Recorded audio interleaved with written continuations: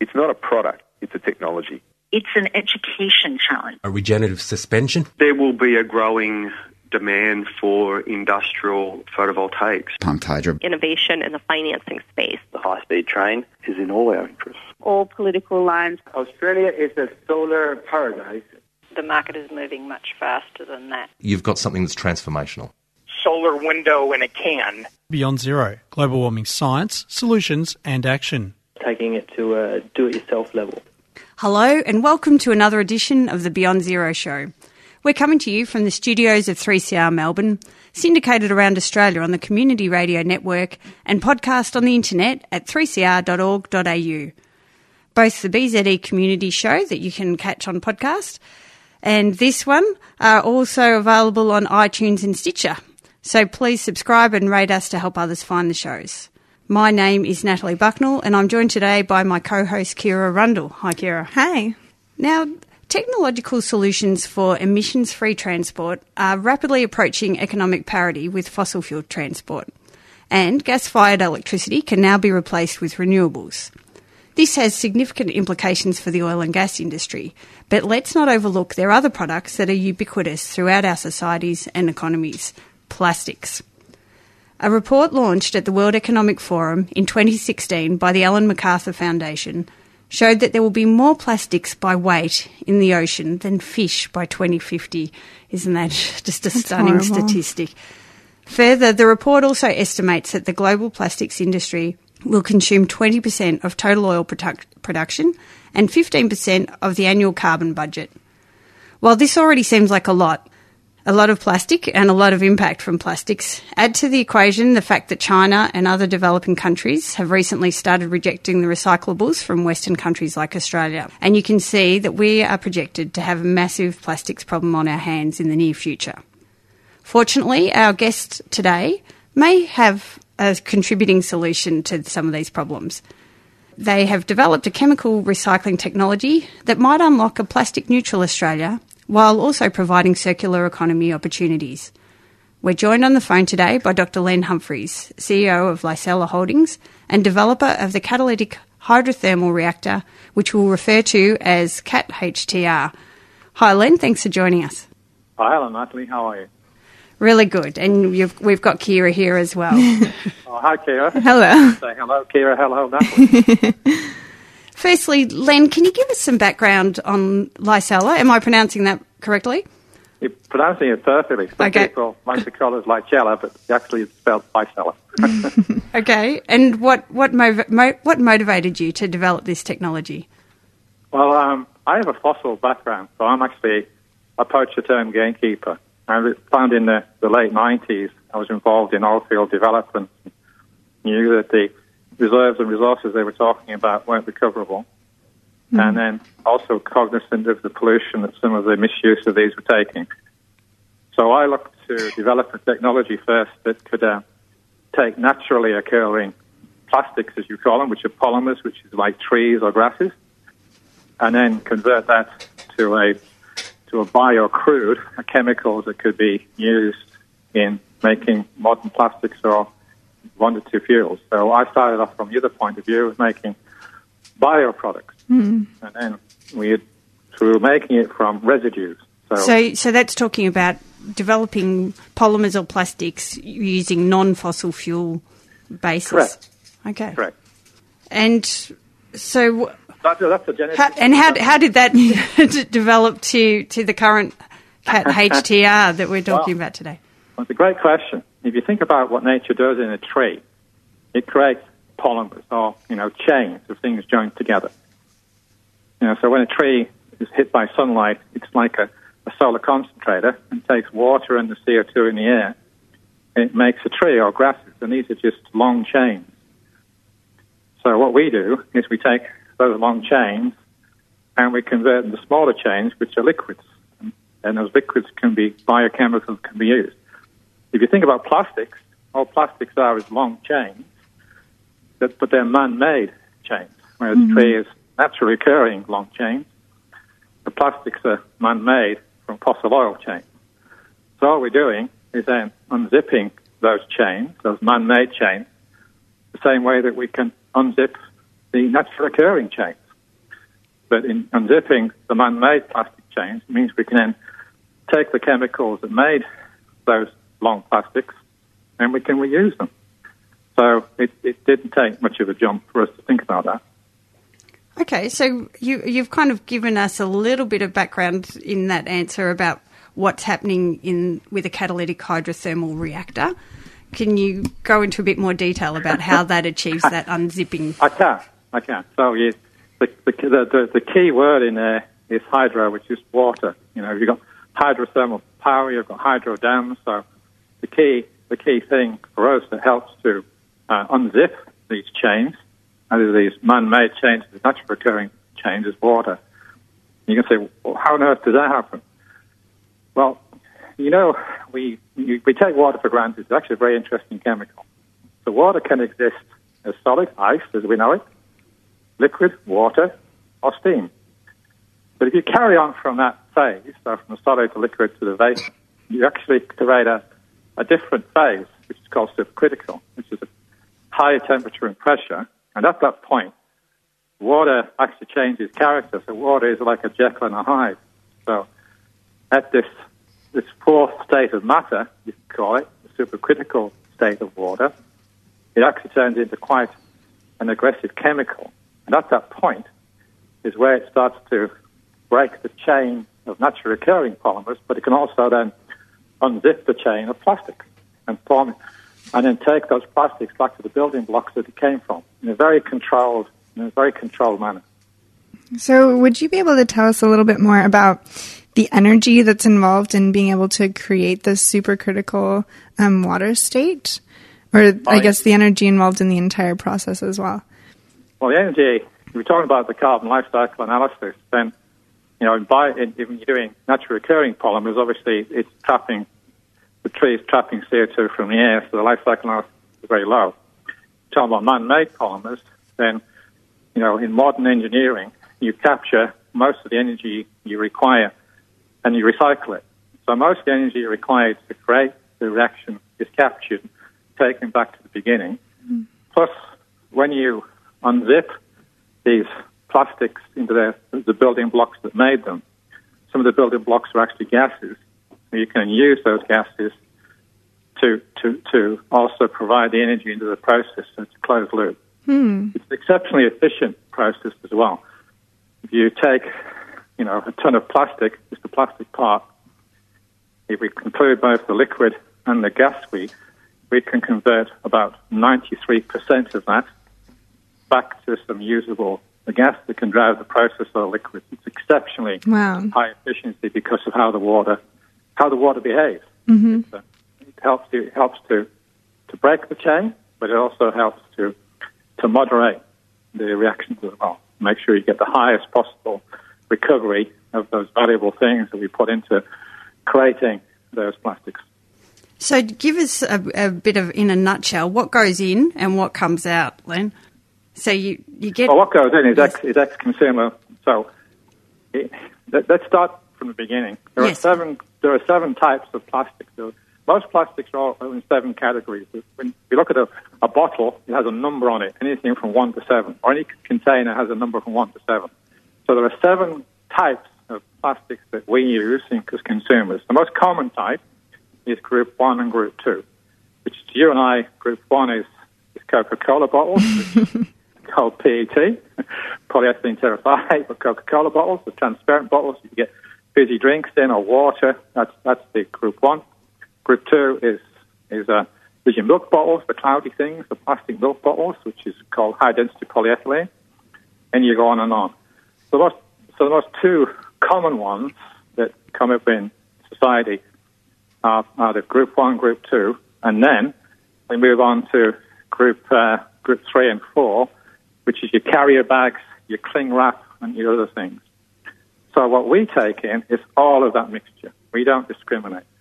So we can take in all of the plastics that we consume, and the only ones we like to limit a bit are things like PVC. And there's a reason for that. There's a particular chemical in PVC that can cause contamination of the final product. So we do like to limit some of that PVC. But with the exception of that, we can mix all of your milk bottles, your Coca-Cola bottles, carrier bags, your cling films. You walk around your supermarket, your pots, tubs, and trays. We can put all of that in there, and when we can unzip those chains that form those plastics and form the building blocks from which they came. And is that because all of those plastics are made up ultimately of the same building blocks? They are. So they're made of the same building blocks, but also the fact is that the commonality is they're all chains, and sometimes the building blocks are slightly different, but the fact they're all chains is what we can then simplify those chains, snip those chains apart using this supercritical water. So you basically chop up all the plastics and put that into the reactor. You've got some kind of catalyst. What's the catalyst involved? That's just a metal entrained in the reactor. What a catalyst does, it just helps the process along. So all a catalyst is doing is facilitating a process. It's like the difference between us walking and we put some skates on and we go faster. So what's helping us go faster is those skates. So you could say skates is the catalyst, helping the process along. So what sort of catalyst are you using in this instance? It's just a metal. It's a simple metal that you find in most sort of stainless steels as well. I can't say specific what it is. It's proprietary. A bit of Kentucky Fried Chicken in there. Okay. And you also add some heat and pressure. What sort of heat and pressure are we talking about? We go up to, what you've got to get up to is where these chains start to say, I think I'd like to come apart now. I think you get to the point where the link starts to say, yes, I think I can start to part from my partner next to me. So you have to be in about the 380 degrees C range, 380, 400 degrees C. Mm-hmm. That's also the temperature. That's also the temperature at which the water changes character into the supercritical point, and then controllably and efficiently helps those chains to come apart to produce a very efficient, low carbon footprint process so we can use these chemicals again. And what sort of pressure were you talking? Yeah, well, it's quite high pressure to control this energetic thing called supercritical water. It's about 3,500 pounds per square inch. So this is definitely happening in a contained environment. It's in a contained reactor, correct. Mm-hmm. Okay, and Len, what do you get out the other end? What's coming out of the reactor? Well, you get all the chemicals that form these. Now, in the world of hydrocarbon chemicals, there are groups of chemicals. So you tend to create groups that are called like kerosene, which is the lighter fraction, and you get a naphtha fraction, which often that particular fraction is what makes ethylene. And then you get a fraction that you can also make, longer chains, can make some of the other polymers. So you get the building blocks from, and obviously the chemistry and these building blocks are quite, diverse and different. So you are just getting the diverse, different building blocks out, from which you can either decide to make further chemicals, or you can also decide on some of the lighter fractions to fly planes. So, yeah, is that kind of comparable then to what we would refer to as crude oil? No. Crude, this is refined. So what makes these plastics is a refined product. We're turning those plastics back to the refined product, not crude. Okay, so then that can just be, as you said, then directly used in, say, a jet engine. Yes. Okay, wow. The lighter fraction could be directly used in a jet engine, correct. Wow. Okay, and you also have some carbon dioxide as a byproduct? You do. It's quite low because when you tend to unlock these chains, you can create some carbon dioxide, but it's not a great deal. It's quite a lot because of how the water actually moderates the unlocking of the chain. Okay, so you've got that range of end products. They come out as a mix, and you have to separate them all out. And as you've said, you can redirect them to fuel or to more plastic production. More Coca-Cola bottles or more milk bottles. Yes, correct. Now, another thing that we found really interesting doing the research for this was the idea that not only could you put mixed plastics into the reactor, but it wasn't limited by having some degree of contaminants such as paper and other natural products. So, can you tell us a little bit more about that and why that's not an issue? Well, we started off from natural products. The first thing we did with the CAD HDR was to unlock the naturally occurring polymers that nature creates. So we understand how to unlock those polymers that nature creates. So when you look around yourself, you look at a tree, you look at grasses, and you look at plants, basically, they're made up of quite similar long chain building blocks. And so, the energy of the sun was gone to make them, three ingredients are sunlight, water, and then the photosynthesis then builds these long chains from the water and the carbon dioxide and other nutrients. So we learn how to unzip those naturally occurring chains.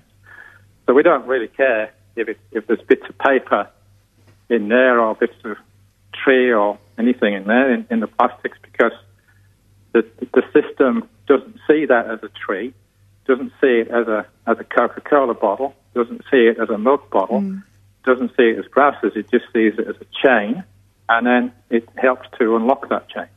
So what about other contaminants, such as if there was glass got in there, other things like that? Well, glass is silica, so we can't do much with silica. So glass would just precipitate out the system, and we simply collect it. Right. Listeners, if you've just joined us, we're talking to Dr. Len Humphreys about CAT HDR technologies for dealing with plastics. So, Len, Licella, through a joint venture with Armstrong Chemicals in the UK, is in the process of building the world's first commercial-scale hydrothermal upgrading plant for end-of-life plastics. So what has been the pathway to this? This isn't the first plant that you've built, is it? No, we spent 10 years building the pilots right through the commercial pilot. So we have in operation at Somersby, which is just north of Sydney, a large commercial demonstration unit. And so all of the design and the work, we spent 10 years. Of course, we started off the journey by understanding how to unlock nature's plastics or polymers. And then we've been adding, how can we find a bridge to a lower carbon future by reusing the plastics we have. But the Wilton plant in the UK, northeast of England, with our partners, will be the first large-scale commercial for consumer plastics, or what they call end-of-life plastics, because you can only, even on plastics that you can recycle, which are commonly physically recycled, like your Coca-Cola bottle or your milk bottle, you can actually only physically recycle that a couple of times because the plastics break down. Okay, and each subsequent use it's in a more degraded form, is that right? Correct, yeah. So until we've come up with what we now call chemical recycling, which is what the CAD HDR is, taking those long chain plastics back to simple building blocks, it meant that even with physical recycling of the Coca-Cola bottles and milk bottles, came to a point where they just had to be disposed. And traditional disposing is burying it, which is criminal in my view, or burning it, which is almost equally criminal because it's gone. So yes, the Wilton plant will be the first large scale. So that will process 20,000 tons per year of end-of-life plastics, and then you can just add more units if you like. In fact, the Wilton plant is going to build 3.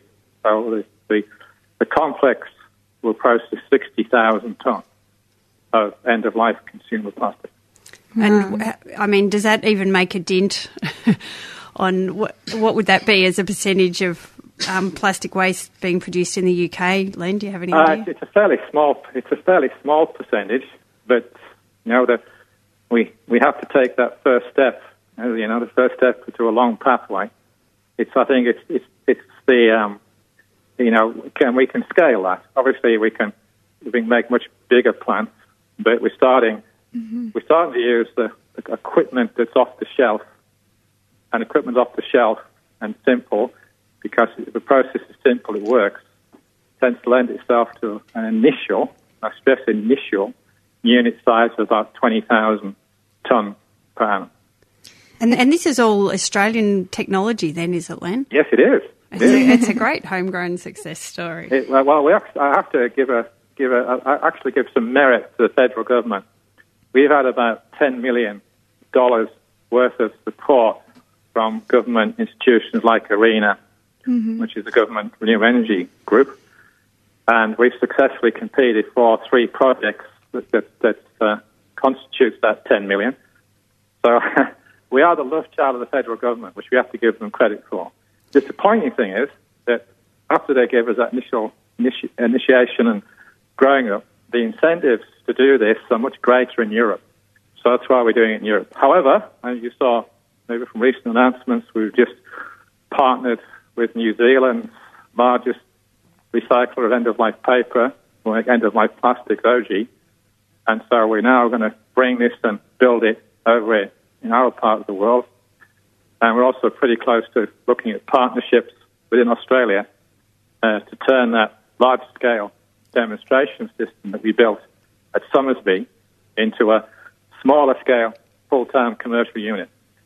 Well, I think So I think we've got some good news coming out for Australia and New Zealand in the next 6 months as well. Yeah, and we just saw an article in The Age this morning talking about how there's mixed recycling piling up in Melbourne warehouses that's unfortunately not being recycled at the moment. So there's certainly a need within Australia to have a plant like this up and running, hopefully very soon. There's a massive need, because as you said at the beginning, the world, not just us, the world used to ship millions and millions of tons of post-consumer plastics to China. And when China said enough, our embarrassment became obvious. That's why they're piling up around the world, not just in Victoria, around the world, because we ourselves never took the responsibility to responsibly recycle materials which are very capable of being recycled. They're not waste; they're a resource. We just have to recognise them as that, and then put the infrastructure in place. Because it actually is a net gain. Recycling these plastics, it's a net gain for society. We're reusing that, and we can have our own fuel from that if we choose to make fuel, or we can have our own new plastics and milk bottles and Coca-Cola bottles. That's what we choose to do, but it gives us that choice locally. So is that, obviously that's driven largely by economic factors, and does the price of crude impact on the economics of recycling to get those same products, Len? Obviously it has an impact, but because of our efficiency of process, we can convert these plastics back to oil even at quite a low oil price, significantly below where it is today. I think oil has to be down towards $30, $35 in the economics that we have available today before it said, well, economically it doesn't count, but then you've got to factor in socially and also environmentally. So even down there, you still might have a very good pressing reason why you should be doing it. Absolutely, and it's becoming more pressing by the day, isn't it? So what sort of cost is it per tonne of plastic waste to process with the CAT HTR? Well, we can process it through the large-scale unit that we talked about in the UK. We can do it for around $25 a barrel. So that's our UK sort of scale break-even price. So we can put so around economic-wise, just talking pure economics, that's part of the social responsible and the environment. For now, for pure economics, we can make it work around $25 a barrel. Okay, and how does it compare with pyrolysis in terms of yields? We're about double the yield. Okay, yeah, that's very significant, isn't it? And are there any downsides to this technology, Len? Downsides? Does not compute. I wish I could do it without heating it up, but I can't. So the downside is we have to put a bit of energy in, but we try and recover that. And how are you planning to generate that energy? Well, a lot of it comes from the products that we produce.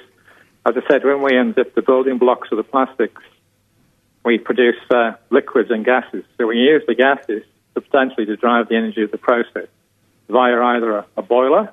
We can also use the gases in a gas reciprocating engine should we need electrical energy. So we can actually almost do a closed loop energy system. Yeah, and I think that closing that loop is also something that we talked about in the intro as well, that this was a way that not only is your process almost a closed loop system, but it's a way to close that loop also within the plastics economy as well. Yeah. And it's preventing emissions of greenhouse gases from plastics just breaking down in the environment as well. The other really interesting thing is, which I'm sure your viewers would be, your listeners would be intrigued at, is we spent what, 80, since the intervention of plastics, let's say 45, 50 years ago, we buried them. So what we've created is an oil field. So why wouldn't we go back? Why wouldn't we go back and harvest those landfills? Yeah, they're very accessible, aren't they? So we've got 50 years of energy in the ground that we can even go back and do, which will then really, really help us such that we don't need to recover fresh fossil oil. We have a massive resource in the ground in old landfills that we could harvest. That's a great note to finish on, Len. So thank you very much for your time today. My pleasure. Thank you for asking me. I appreciate it. Where can listeners find out more? They can go to our website, licella.com. Okay, that's nice and straightforward. LICELLA.com, listeners. Correct. Okay, thanks very much, Len. Thank you. Thank you. Goodbye. We've been speaking to Dr. Len Humphreys from Licella Holdings.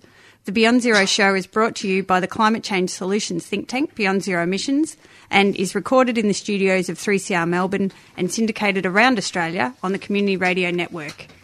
Previous episodes of the show are available on iTunes and Stitcher. Please subscribe and help others find the show. If you enjoy the program and can donate to help cover airtime costs and keep us on the air, please go to the BZE website and click on the donate button. Thanks for listening, and we look forward to you joining us again next week. Beyond Zero Emissions is an internationally recognised climate solutions think tank that is focused on solutions, not problems. Become part of the solution by becoming a monthly baseload supporter. Go to www.bze.org.au to find out more. bze.org.au. You've been listening to a 3CR podcast produced in the studios of independent community radio station 3CR in Melbourne, Australia. For more information, go to allthews.3cr.org.au.